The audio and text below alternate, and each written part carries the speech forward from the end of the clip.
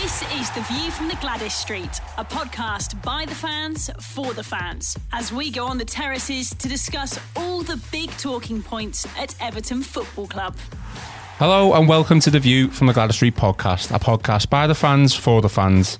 Today's show is split into two segments. The first, we will look back at the defeat to Manchester United, and the second, we will discuss the fans' feelings on Everton's latest stadium announcement. My guest today, we have Mark Crotty, back on the show after a few weeks off. Hello Mark, how are you doing? Evening, you alright? One thing I've noticed about you, Mark, is that you've got a real striking resemblance to Marco Silva. Has anyone ever said that to you? I'll take that all day though. Anyone think Mark looks a little bit like Marco Silva? Needs to lose a bit of weight to get to that stage. I can see it a little bit, yeah. Yeah.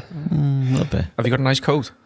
I'll get one for the I'll get one. My second guest is Lee Moulton, also back on the show after a few weeks off. Hello Lee, you alright? Yeah, alright. And my third guest is the ever-present Rob Astle. Hello Rob. Afternoon. Before we get into it, just a reminder to our listeners, you can subscribe to the podcast via iTunes and the Acast app.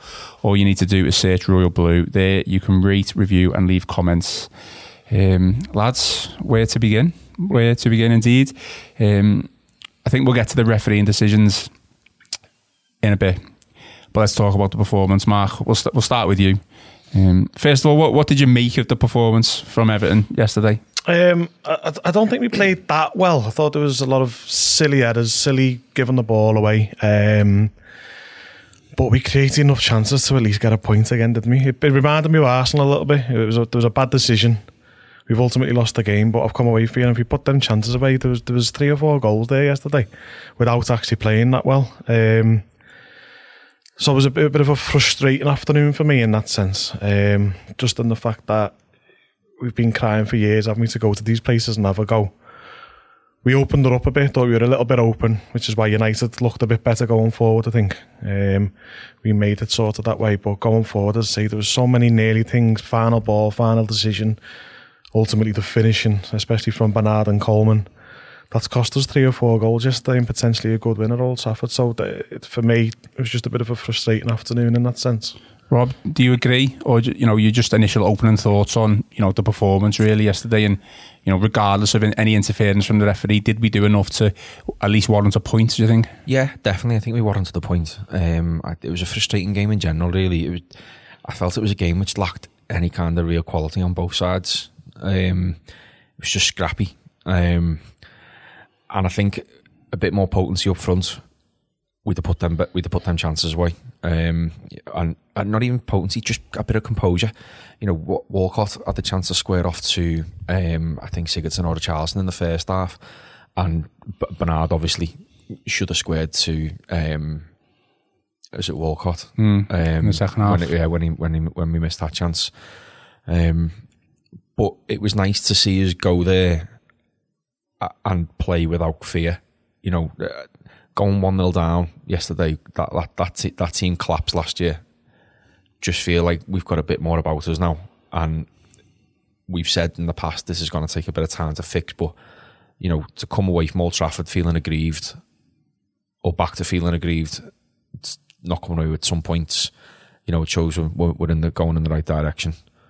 But a couple of errors our side, and obviously a refereeing decision which we'll talk about, but generally frustrating, but still on that positive outlook on things. Lee, we'll come to you. Was this not, considering United's current predicament, they're in a bit of a mess, so to speak, was it not an opportunity missed to take advantage of that? Because other teams have done over the past couple of months since the season started. Yeah, I think it was, because leading up to the game I thought this is the best chance we're going to get of actually going to United and beating them. And I thought I was, even though I did think we played okay, I think it was a missed opportunity, because next time play them next season, they might have a new manager, better players, and also be close to the top league. Whereas they're in mid-table now, struggle at the moment, and they still beat us. So that was disappointing. Even though we did create a lot of chances, but I do think it's a missed opportunity.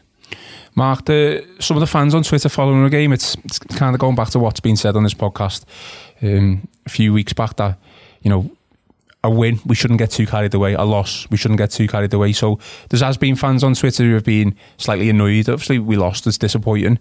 Do you think we did go for it, or we didn't go for it in the end? Like, there's some fans saying we didn't go all out to get the win. It depends on what you define as a fan as what's having a go. Let's go there and have a go. Yeah. So to me, that means you want to go and create chances and try and win the game. And we created chances. Now, if Bernard scores and Coleman scores and Theo, makes better decisions, it's a completely. I know it's all ifs and buts, and we can say that, but that's what takes us from where we are now to the next level, isn't it? You put them chances away, and that's where we want to be. We've not created that. Even when we won 1-0 the other year, there we never created chances like that. Schoolboy stuff at times, and from players that you'd expect to have better composure, especially Bernard. He's took it around the goalie and legs got a bit like he'd done the hard work, hadn't he? He took it around him. He sold the guy and he's put it wide. And you're like, you just can't miss chances like that at Old Trafford. Do you think he should have squared it, or was it? No, he should have scored. I mean, I get what Rob's saying. It's a tapping for Walcott, but once you take it around the goalie, I played up front myself. I'd never passed that. I just slot it in. It's as simple as that. So that's why I'm frustrated. We haven't gone there. Like in many times at Man United, and just rolled over, let them attack us, let them get the goals, and which is what normally happens there. 4-0 last season, wasn't it? And you're like, I mean, that's rolling over, isn't it? That's rolling. Yesterday, if people are saying we never had to go yesterday, I don't know what they want. They want us to go there and dominate from start to finish and win 5-0. I don't know what people want, but we're in a transition season. Of course, I want to win every game, but I'm being realistic. And like I've said time and time again since the start of the season, if we win or lose, Silva's trying different things. He still hasn't got all his players that he's going to want in. This isn't his final team.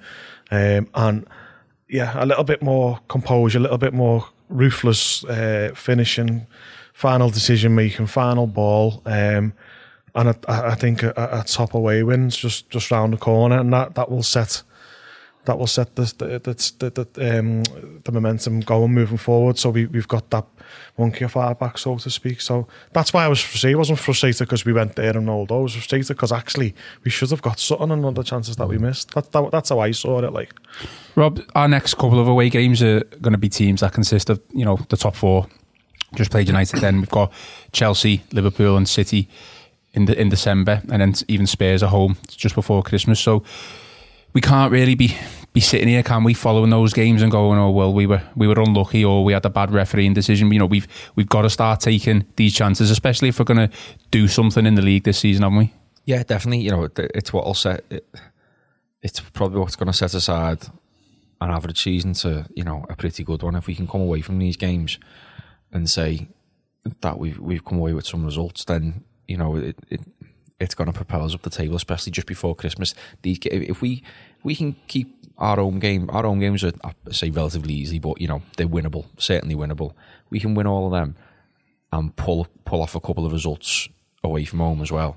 You're looking, just keep in touch with that top six going into the new year, and that's all we've got to do. And it'll turn the season. It'll give us something to play for in the second half of the season, and it'll go from, if we lose all the games, it'll be a pretty bang average season. But if we win all the games, you're looking at finishing, top 7+, which is what could be a European place. So certainly, yeah.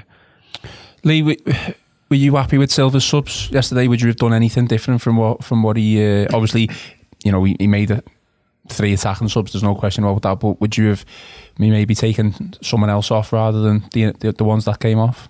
No, I was relatively happy, really. I'd maybe his last 2 maybe done them slightly earlier, but I was pleased that he still did them when we scored. Other managers would have then told him to sit back down and then give another 10 minutes, but he didn't.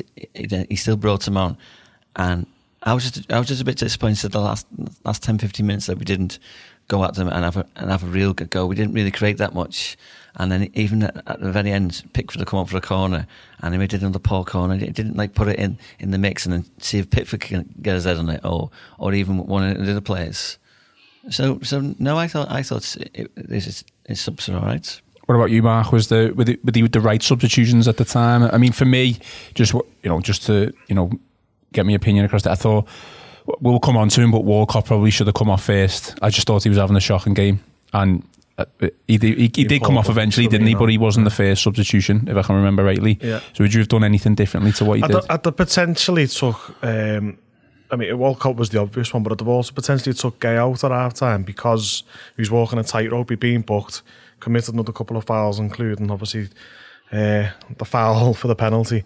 And I thought it took his game away from him. He just didn't want to touch anyone side of the second half. He was literally not throw. He was just so ineffective, wasn't he? That's why I think he eventually took him off. Do you think Silva was trying to avoid doing a bit of with that substitution like for like too early, because he may have knew that he would have had to have thrown a bit of a winger / forward on towards the end, so we always knew that guy was going to be replaced at some point for that reason that you've just mentioned? Yeah, it's a possibility. They're just the calls that you make as a manager, aren't they? You can either say at half time, right, he's walking a tightrope, don't want to go down to 10 men, especially with John Moss, because can't stand him. And don't sit on the fence, Mark. Say what you feel. What a horrible man he is.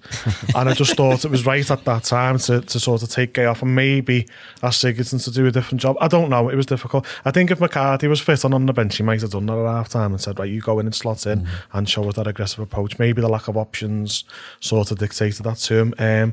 But Theo, just what's going on? I was delighted when we signed him. I thought, yes, really good quality pacey winger. I just think the last few weeks, I think it's just showed why Arsenal have got rid of him. Really gutted. Honestly, I was so happy when we signed him. Just thought this is him. It was miscontrol for the first goal at Martial down the wing. Just couldn't be bothered tracking back to get back to Martial for the second. Seen Coleman screaming at him again. And then Walcott was kind of putting his hands out, going, "It's not my fault." Well, it is. And then going forward, he's just making bad decisions all the time, the wrong decision. So they're squaring it, he'll have a shot from a stupid angle. When you think go and score, he'll then pass, and you're like, what? So I don't know what's going on at the moment. I think it might be time to sort of take him out. I'm digressing from the subject, but I think the substitutions were all right. I agree with Lee, maybe just a bit earlier to give us a chance. Well, on Walcott then, Robert, talk about individual performances. When he first came, we were, like as Mark said, we were delighted. It's Theo Walcott, what a player like that he has been for Arsenal. Obviously, you don't see him week in, week out, but when he first came, you'd always felt he could offer a bit more than what he was doing. But now, he doesn't seem to be even doing the basics. We spoke about Walcott, I think, after the first few games of the season on the podcast, and we've questioned him in this podcast before. Yeah, we mentioned levels, and Mark's just hit the nail on the head there.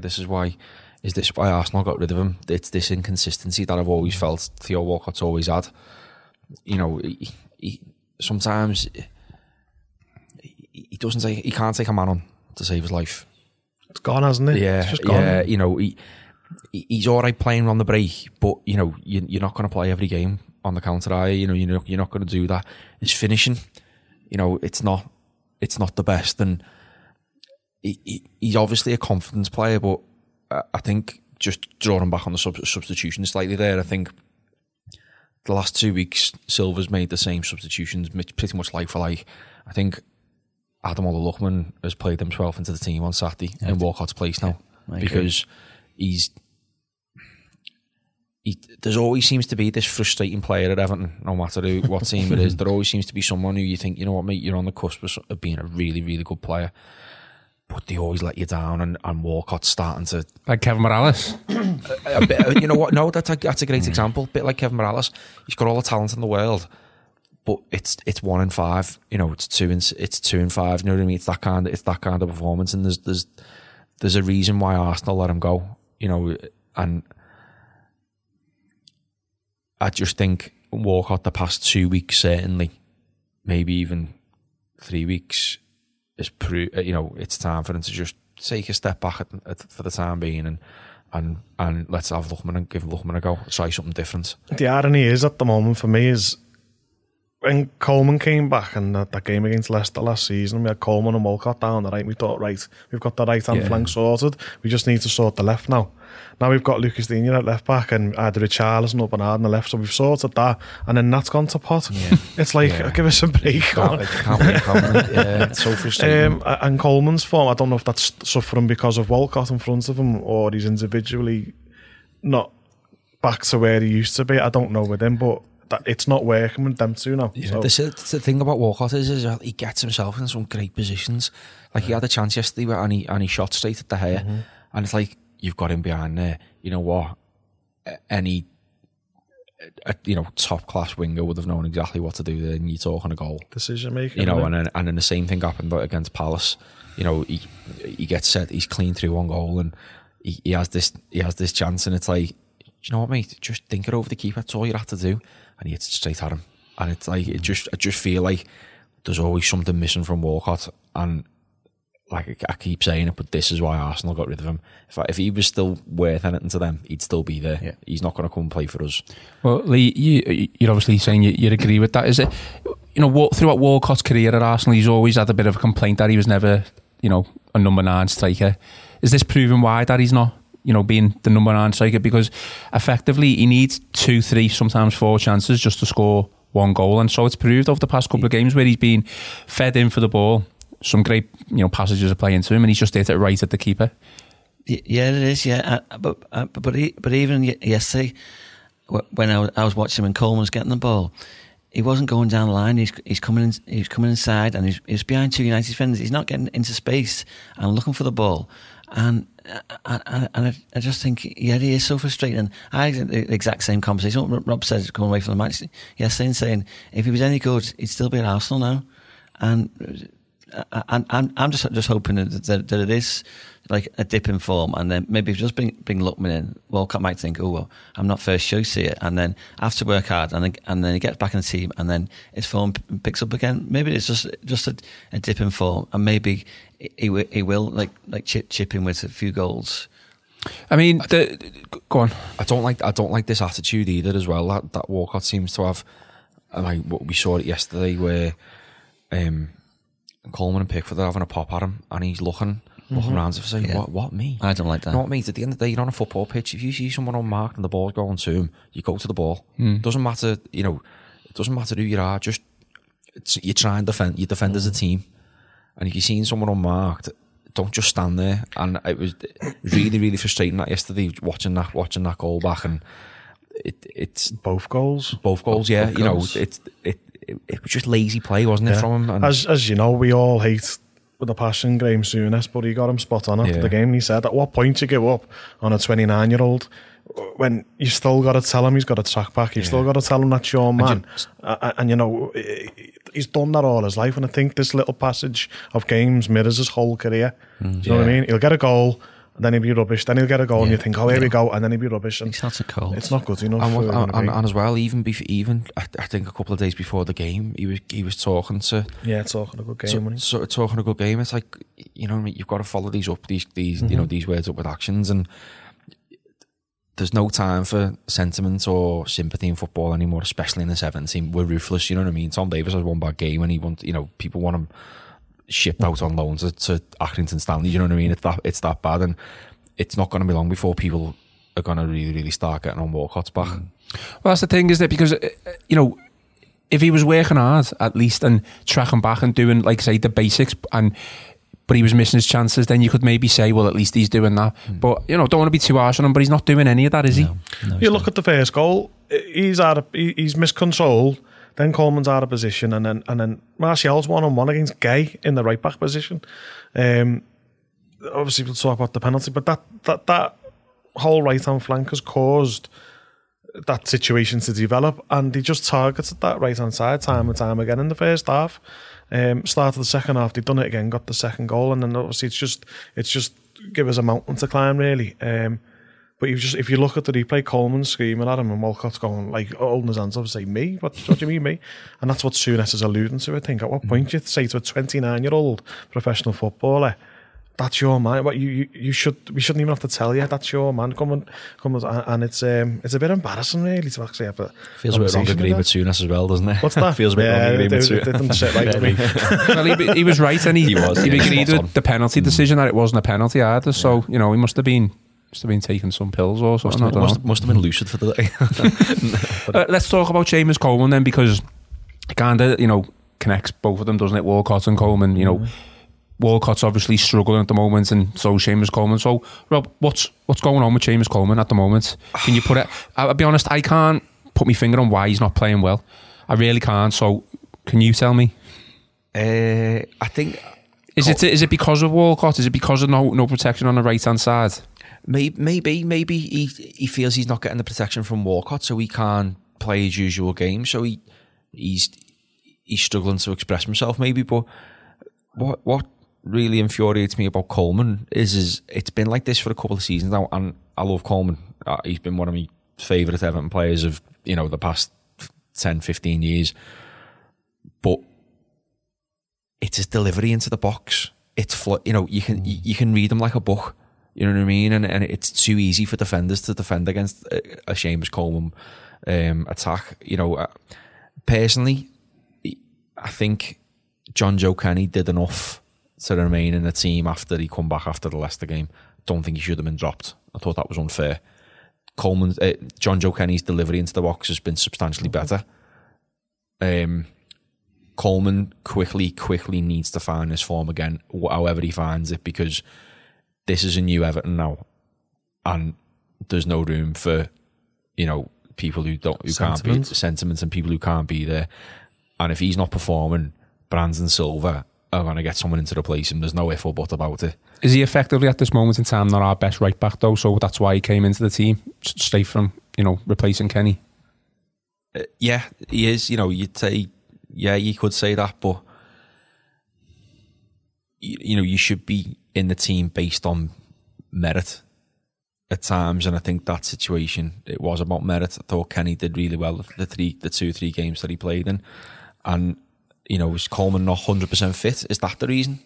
We don't really know, but yeah, he's just been a bit, just like Walcott, he's just been a little bit frustrating this past few weeks, and it's starting to wear a bit thin, I think, and especially when you've got a left side now which is playing so well, to have the right side completely handicapped. But against Palace, until Bernardo went off, Everton went down that left hand side. No one touched Walcott, no one touched Coleman, no one bothered with them. Everton, and I think that speaks volumes when you centralising your attack down one, we weren't using both, and the pair of them need to find form quick. Lee, are we being too harsh on Coleman at the moment? He has been injured, hasn't he? And he maybe not being fit. What are your thoughts on it? Yeah. I was trying to defend him a little bit yesterday and saying he hasn't just come back from a couple of injuries, and because a lot of people on Twitter are saying he's finished, get rid, and so I was trying to defend him. I do agree with a bit what Rob said. That he does need to find his form quickly. But I think, I'm just hoping that he will be able to. He's still only young, and I think he does need to improve his crossing.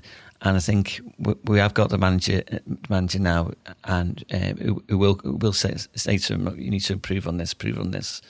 But we do also need to be careful as well, because United targeted it yesterday with Pogba kept coming over. We don't want teams to start targeting our right side because every week then, because managers would looked at yesterday and thinking, we can tell the right sides. So if Coleman can get his form back in the next couple of games, or maybe he just needs to just play a couple of games and then have a rest and a couple of games. Maybe it is hard to play a lot of games because he was out for a long time with his injury last season.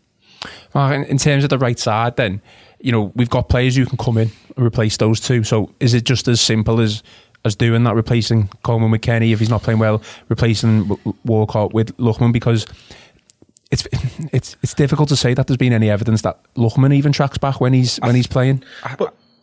I think in some respects, if that's how we're looking at it, like I said, you should be on the team on merit, and I think as well, to go with it, this season Silva's kind of got not a free pass as such, but he's got room to experiment. So try different things. Yeah. If it's not working, if Coleman's out of form and it's just not coming back, play Kenny, give the lad a run, and try Lookman. Look, to be fair, you're saying there Lookman hasn't shown any evidence of being able to track back. He's barely played, but the games he has played in, he's played quite well in. You know what I mean? He's made things happen. And it's all about finding partnerships down them flanks. You know, look how Baines and Pienaar used to operate. You know, they were always covering each other, forward and back. You know, you never know. Kenny and Luchman might be able to find something similar. I'm not saying it'll be anywhere near as good, but, you know, you've got to give things a go and not persist with players out of form, because it just doesn't do them any favours. You know, you look what's happened to some Everton players in the past who've stunk the gaff out for week in, week out, and they get absolutely crucified. Look at Morgan Schneiderlin last year. You know what I mean? He persisted and persisted and persisted, and look what happened. It took, you know, a new manager and a couple of good really desperate good performances from him to try and get back in the good books. You know what I mean? And I think the thing with Coleman and Walcott is the same thing could happen to them soon if they don't find form quick. Is experimentation there, Mark, then the way to go? Or do we not need Silva to find his best team? I know it's in the modern day world of football, you know, you've got your squad, you use it obviously, but is experimentation something that you would look at? It's a transition season. They've said that from day one. I mean, you look at the team that lines up for the first couple of games to now, only 10 games later, and it's already a lot different to what started. When we started with Holgate, Schneiderlin, Lewin on the left, Tosin up front, Kenny Davis was playing, and now they're not. So of course he's going to have to try different things. I think he will drop Walcott at the weekend, and he's got two choices. He can either play Richarlison back out on the wing, maybe him and Bernard can mix and match and swap over or whatever. They cover the flanks between them, and then give Lewin or Tosin a recall up front, or he can just go like for like and bring Luchman in and give him a go. But if Luchman does come in and get a go, he can't just get an hour and he's got to produce in that hour, or you dropped again. He's got to say to Luchman, we're giving you 5 or 6 games now to bed yourself in, work yourself in, I want you to play your Nats a game, that sort of thing. Because it's just too much pressure on someone to come in and have to deliver first game, and if not, you know, everyone's you're out the side again and stuff like that. So, just sorry to interrupt, but that's what I said exactly in the past couple of podcasts about substitutes who come on with 10-15 minutes to go and needing to make an impact. It's so hard to do that. You know, he had a chance against Southampton, didn't he, Luchman in the League Cup, and then and he was probably one of the better players, if my memory serves me right. So for him to come on and to get the assist in the Crystal Palace game shows he's made an impact. But it's so hard, isn't it, for any type of player, whatever level you're at, to have that impact with 10-15 minutes to go. Yeah, and all he can do is try and do something and look to stand out and look to show that he's back in the groove. And we've never sat around the table and questioned Luchman's ability, have we? We've sat down and talked about his attitude and his desire to want to actually play. That looks like it's sorted now to me. He's coming on, he wants to be there, he's getting on the ball, and he actually looks quite classy on the ball, and he's got a good drop of the shoulder, he's got good feet, he can go left, he can go right, and I think we need to see a bit more of that now. I think he's ready to have a little go. Whether Silva goes with that, I don't know. All I think at the moment is that Walcott does not deserve to keep his place now, and you've got a couple of options. Will he put Richarlison out wide again? Will he give Luchman a go? I don't know, but he's got to give that a little chance again now, hasn't he? And with regards to Coleman, my point of view is he's 30 now. I know Lee said he's young. I think 30 he's getting on, especially after a bad leg break, is actually getting on the sort of... For a fullback. What I noticed last couple of games is he started to do what Baines was doing, and that's when the ball's coming into him. Coleman used to get out of his feet straight away and start moving down the right. He stops now, and he's like that. He was showing for feet all the time. Someone come to feet. And if no one was there, he passed back straight away again. We can talk about Walcott with that and stuff, but he used to sort of bomb on. It was 10-15 yards in front of him. He'd use that space and then go from there. He doesn't now. So I don't know if that's him. I don't know if that's form. I don't know if that's a lack of confidence because of the injuries. He's had a broken foot. He's had a broken leg. Yeah. He's 30. I don't know. I think he hit the nail on the head. Ian, it was about...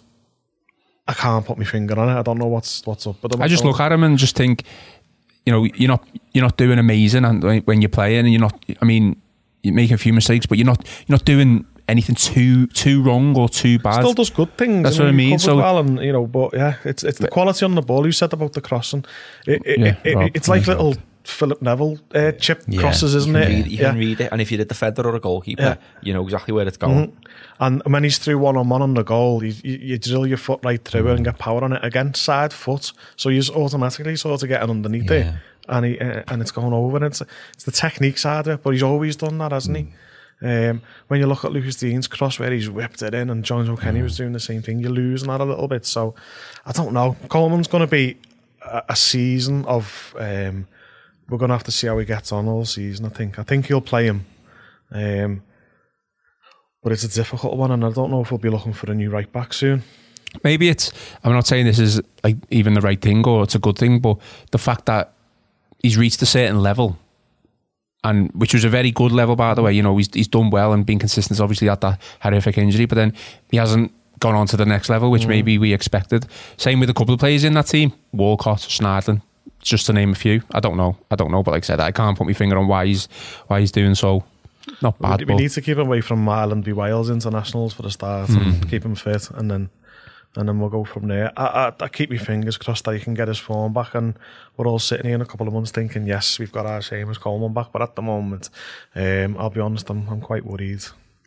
All right, well, we'll move on from that little segment there, and I don't want to talk too much about this bit, even though I know everyone around this table Rob's ready. is ready to give a good... He down in his notes. Yeah,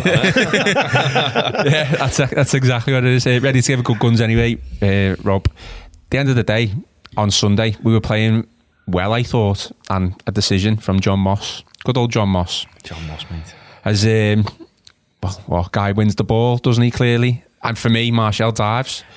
I think what really annoyed me about the whole thing was that if Martial goes down naturally there, which in a sense I think he can do, looking at replays, he can go down, you know, but he doesn't. He jumps up and like fluffs around. It's unnatural, isn't it? Graham Souness said that. You know, and I'm sorry, but a referee needs to have a long hard look at that, and he got it wrong, and it's not the first time he's done us this season, John Moss, and referees are just...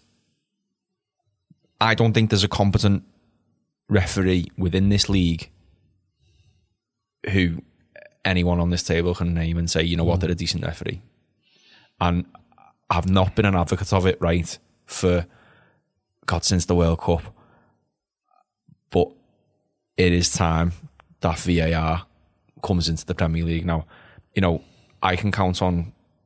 Would VAR have changed that decision? It should have done. It should have done, but the problem is you've still got referees. They're just given time to make a decision, and this is the thing. I don't trust any of them. But did you see Dermot Gallagher? He still gave the penalty. He still gave the penalty. So you know, you can have all the technology in the world, but if you've got idiots using it, exactly. You know, and these are idiots. John Moss is an idiot. I hope he listens to this. Yeah, I hope he listens to it. John Moss is he on Twitter? Yeah, he's on Twitter. We'll tag him in it. And what? But like, you know, but even Gary Neville said it. He thought it was a penalty at the time. I don't know if he's changed his mind. He did change his mind later on. Yeah, he finally relented that it was. You know, but that decision throws the game on its head then. And let's not forget here, this wasn't the only decision he got wrong. He should have sent Chris Smalling off. He was booked, wasn't he? He was already booked, so that was definitely a booking. And it was definitely a booking. And you know, sometimes you're playing against 12 men, and I'm sorry, but you are. And it's really it's tough when a referee is that inept. I mean, with the Smalling thing, a phrase that I would say is probably lost his bottle there. Yeah, for me, you know, Strefford end. You know, he's not going to, send the United player off when they're already. I think he's just that bad a referee. He's given the penalty. He just forgot. He's just like, don't forget though, in a different planet. This is the referee, right, in the Arsenal game who gave the Aubameyang goal, right? He's the referee a couple of seasons ago when I can't remember which Everton player it was, but Yaya Toure effectively ninja kicks one of our players in the back at Man City, right? And there's a famous gif of Martinez going, what was that? Yeah. You know, I remember absolutely nothing given. But time and time again, week after week, mistake after mistake, these referees are costing teams points, and something genuinely needs to change. Whether it be a complete overhaul of referees, which I probably wouldn't be against, because like I said, there's not one single referee that any of you here can name who you'd say, you know what, he's decent, him. Yeah. Not a single one. Or we bring in VAR and we start experimenting with it. The concern is though that I was going to bring VAR onto it because I know you haven't been an advocate for it, but now you're saying, yeah. But like Mark said, if you've got idiots using it, then if they're McGallagher, is he just a Sky? He's just a panellist. He's a panellist now. He's not part of the. So okay, fair enough. But he's refereed for years, and he's still saying it was a penalty. Can you imagine if that did go to VAR? This has always been my problem with VAR. This is all, you know, that penalty. I always remember at the World Cup, and it was France Australia, wasn't it? And he clearly wins the ball, but he still gives the penalty. So VAR's wrong. Yeah. You know, it is still wrong, and it is meant to be a way of getting things 100% right.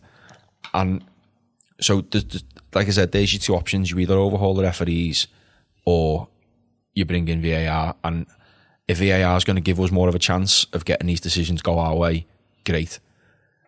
But what really irks me out the whole lot of this is these referees aren't accountable for mistakes. They just get to give it. They just go and get referee another game. Another game. If we any of us here do our job wrong, we're reprimanded for it. Why aren't they? Why aren't they allowed? Why aren't they to come out, or at least tell you what? At least have a meeting with the two managers where they're asked the series of questions of and explain decisions publicly. And I think you'd see a stronger set of referees then, because they know they've got to get things right. They can have a word with managers in the dressing room, but it's away from the camera. Well, footballers are made accountable for things for when they've been sent off. You know, Richarlison had to come out and apologise when he tapped was it Daniels at Bournemouth? You know what I mean? They're not held accountable. And then another thing, Martial obviously clearly dived yesterday, and only 2 players, right, have been done for after the game for diving: Oumar and Lanzini at West Ham, right? Dele Alli never got touched, and he was prone to it he did quite a few dives last year. Zaha spends more time on the floor than anyone else, and Martial was told obviously today that, you know, no further action. What's the point? Did Mane get done for diving that time? Was it Fulham or last season? Don't think so. I'm sure he dived. It's only been 2 bans, hasn't it? Well, there you go. You know what I mean? Yeah. And for me, there's just a complete grey area at the minute within refereeing and football, and something's not right, because but no one's scared. No one's willing enough to say anything. To me personally, if I was Marco Silva, I'd be saying to the hierarchy of our club, he's not to referee a single game at Goodison again. I don't feel he's competent enough to do it. They won't touch it. They won't. Mark Clattenburg didn't referee at Goodison for 10 years after he sent Tony Abbott off. It's away games, though, isn't it? Arsenal away and United away. I bet you would get him for Chelsea away. Do you know what I mean? And there's put your money on it. There's a genuine problem with refereeing in this country. There really, really is. The rubbish. And I keep saying it, but name me someone who's decent, and I'll guarantee you, I can ask every fan in the country, and they'll all say no one.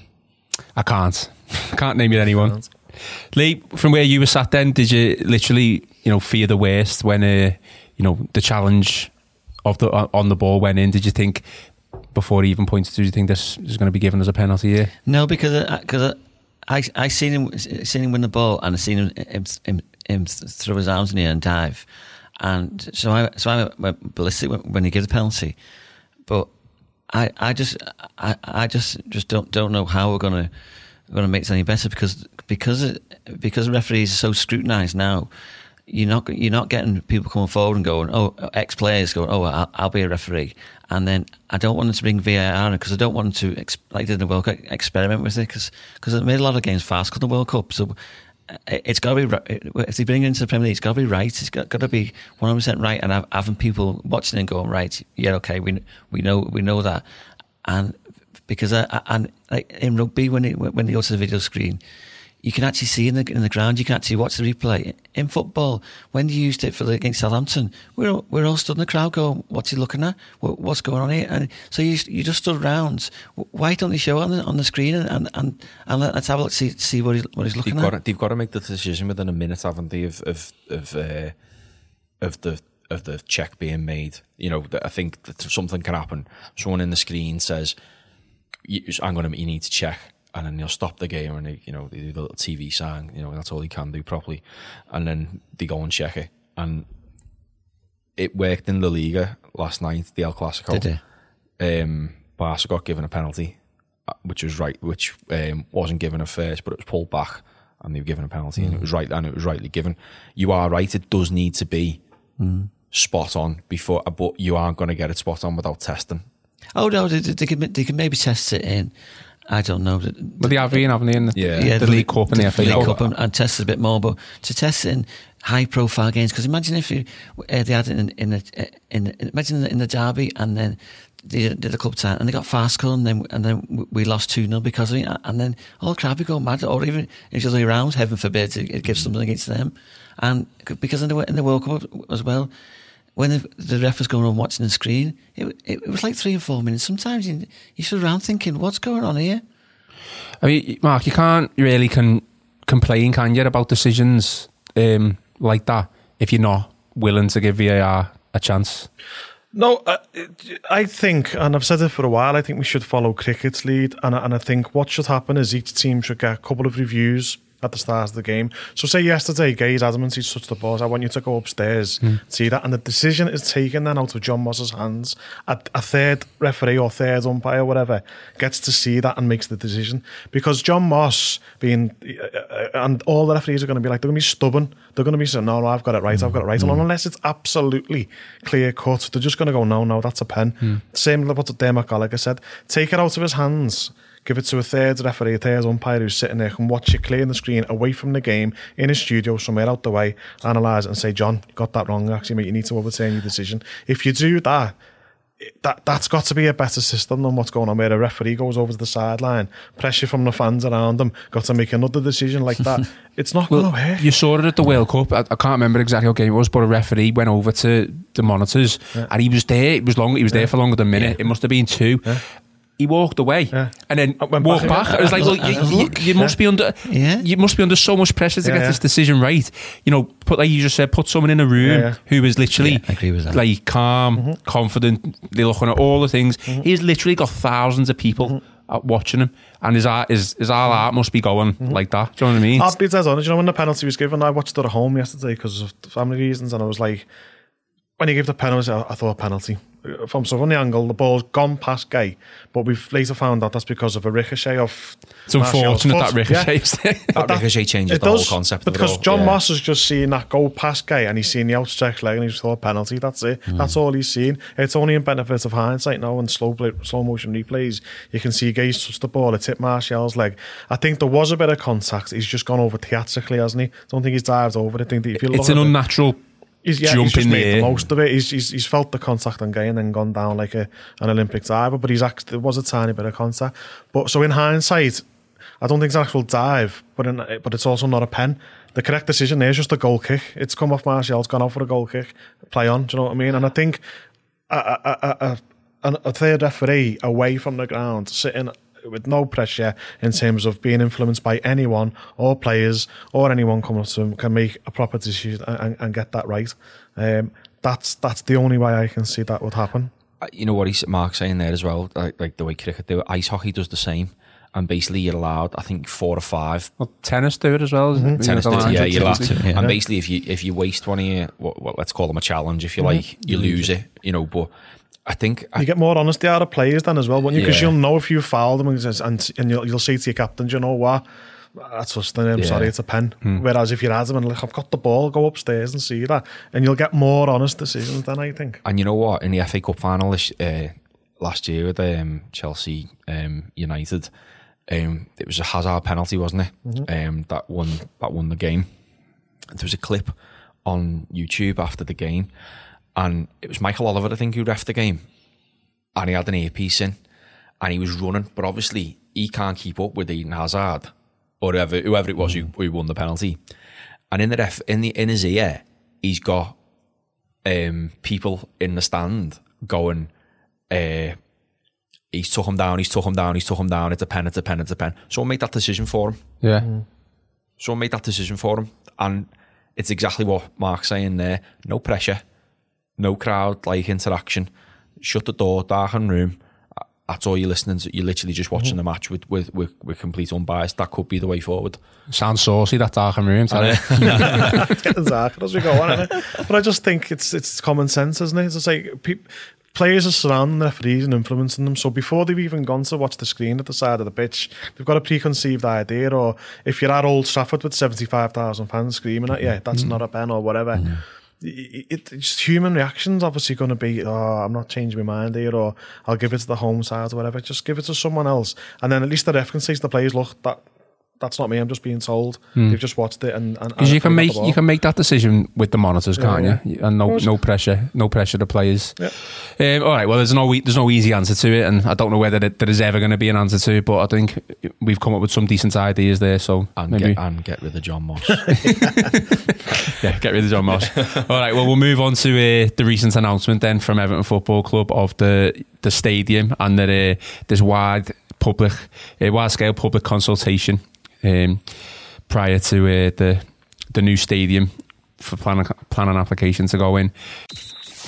The View from the Gwladys Street podcast from the Liverpool Echo.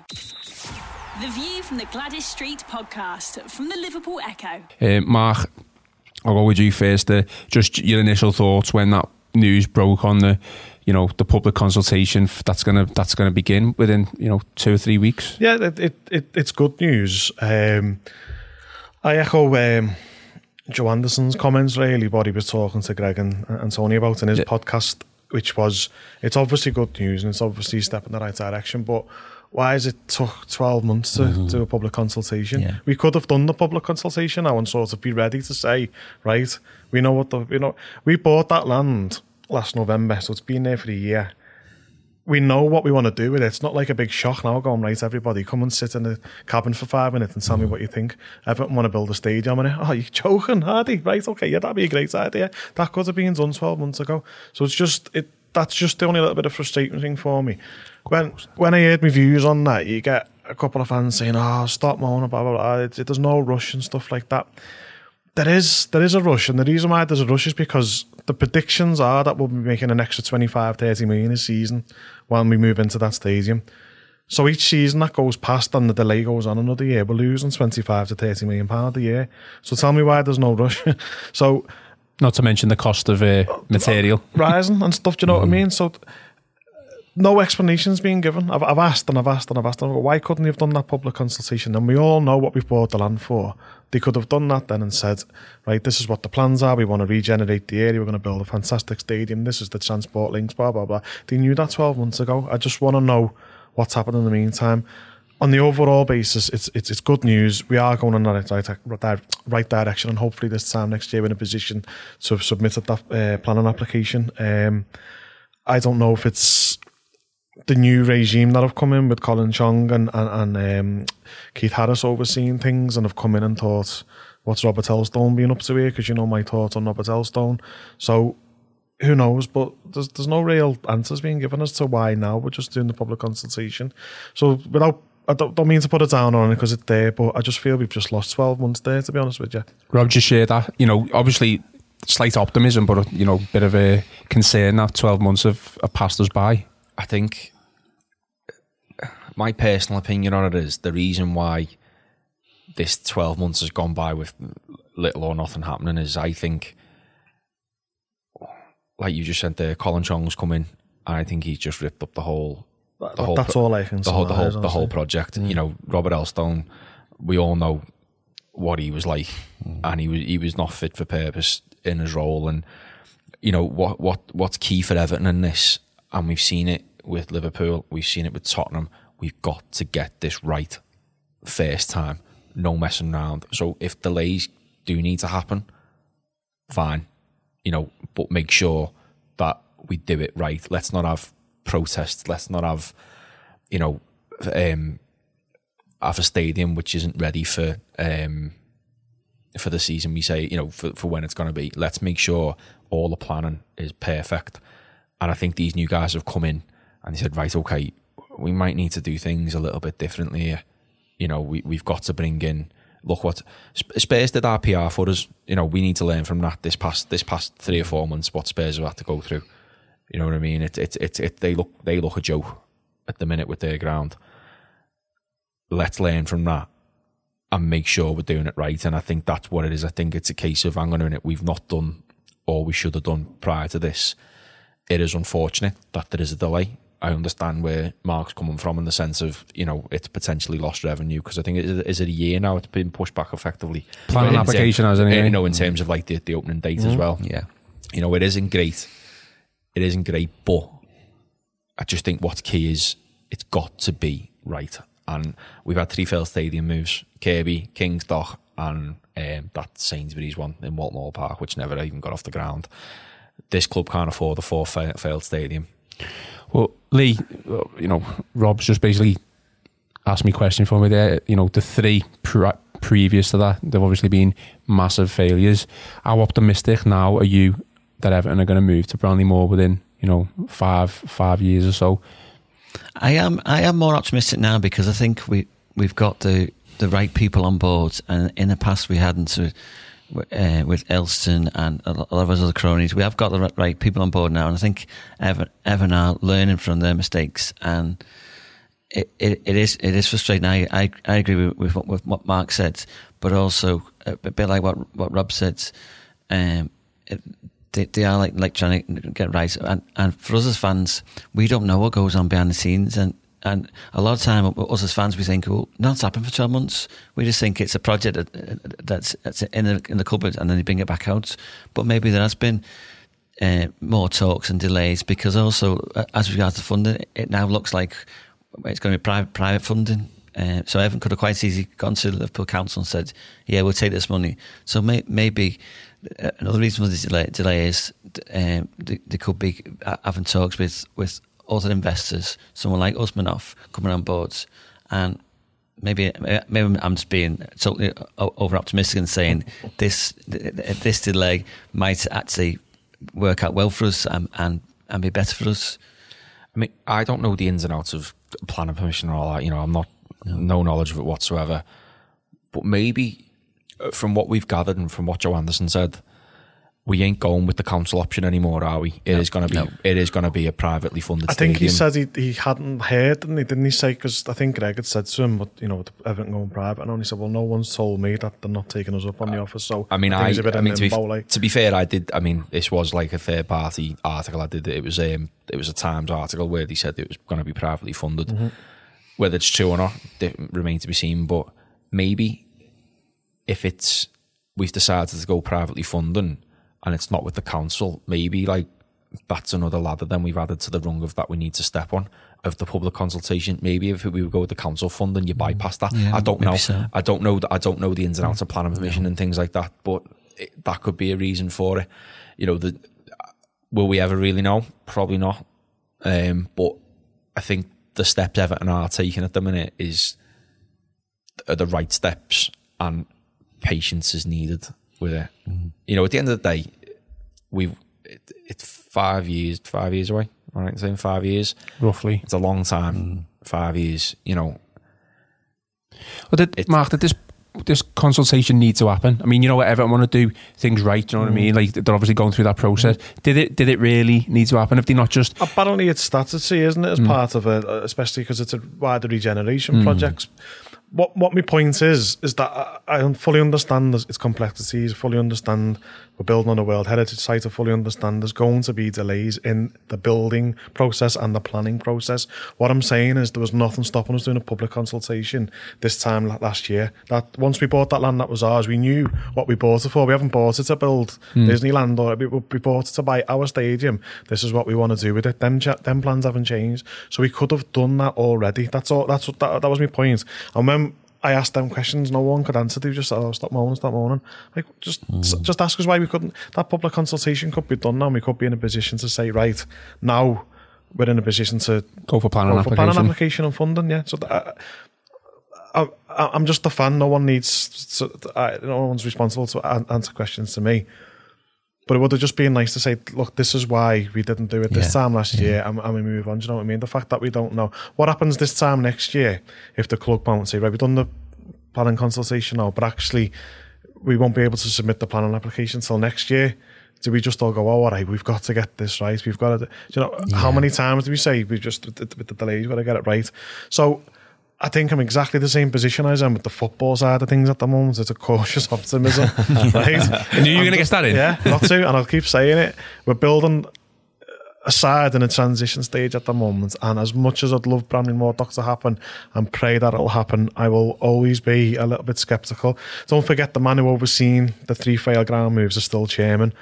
Keith Harris was once described as delivering the square root of nothing by Manchester United's owner, and it's like, so you're like, okay, well, let's just see what happens. I'm not going overboard, but at the same time, I'd absolutely love to see Everton move into that stadium down the docks. You know what I mean? Just very quickly, then I'll ask all three. Mark, what capacity does this ground need to be? Well, somewhere in the region of 55 to 60, isn't it? Somewhere around that. I think any lower than that, and are you going to be? Yeah, I wouldn't like a 52 or something. I think you're just sort of defeating the object there, and you want to be ambitious but also realistic. I think a lot will depend on the state of affairs on the pitch at the time and stuff, won't it? But I'd love to see a 60,000 capacity. I'd love to be able to think that we could fill that week in, week out down the front. And I think a stadium down the dock attracts other fans and weekend visitors, and what their ground's full of, really. Do you know what I mean? But they might come over. You should just buy iPads though on the ground. Yeah, we'll buy an iPad and docking stations and stuff. But I'd say 55 to 60's got to be your ambition. Rob, I've seen people on Twitter, spoke to people say the bigger the better, and when they're saying that, I'm assuming the meaning 60, 70, 80. Is that unrealistic? I think there's obviously like a level that we can't really go past. I think an 80,000 seater stadium would probably be a little bit too big for us. Let's be realistic here. But I think if we want a stadium which is, it's got to be the best in the city. It's got to attract people. I think anything less than 60,000 would be really detrimental to the club. Let's not forget, this stadium won't be used just for football. It's going to be used for massive we want it to be used as massive concerts in the summer. John Bon Jovi. I've got to go to the dark side in the summer to watch my favourite band. I refuse to go. I refuse to go as well. Yeah, but you've got to like set it up so you'd say if it's 60k, you'd probably say 5,000-6,000 of those seats are going to be corporate. What's the revenue in them going to be? You know what I mean? You've got to be able to, and I just think 55. You know what I mean? Sunderland's got 55. You know what I mean? They're in League One. You know what I mean? Let's aim high. And I think Dan Mice is, he seems confident in what he's doing, and I just hope. I opened within the consultation actually that they do talk about capacity.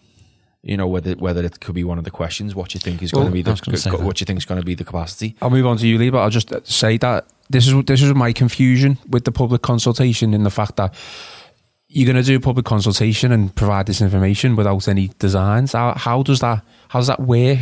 I don't know how that works. The questions, as far as I'm aware, the questions are dead simple. Like, do you agree with this project? Do you think this will bring revenue to the city? And that's why I'm saying, why couldn't we have asked that last year?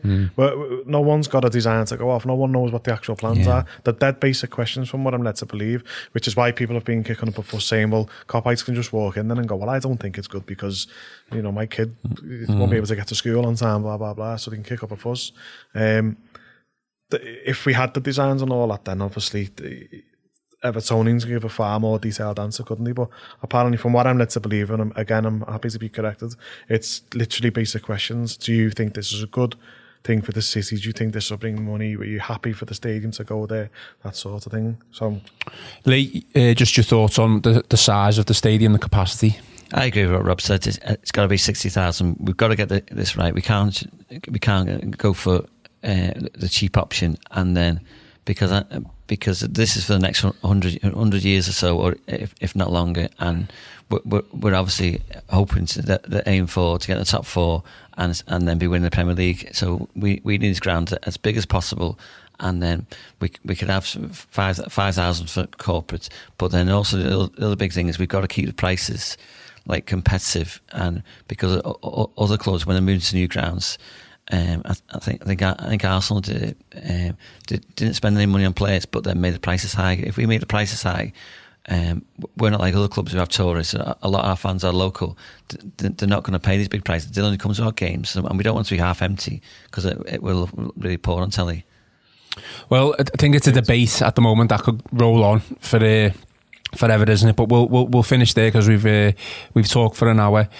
Before we go, I just wanted to finish off the podcast and the show by just saying like to pay our respects following the tragic events that occurred in Leicester on Saturday. Our thoughts go out to everyone at Leicester City, and I'm sure my guests around the table would do the same. To my guests then, Mark, Rob and Lee, I appreciate you coming in. Great discussion, and thanks very much. Goodbye. See you later. You've been listening to the View from the Gwladys Street podcast from the Liverpool Echo.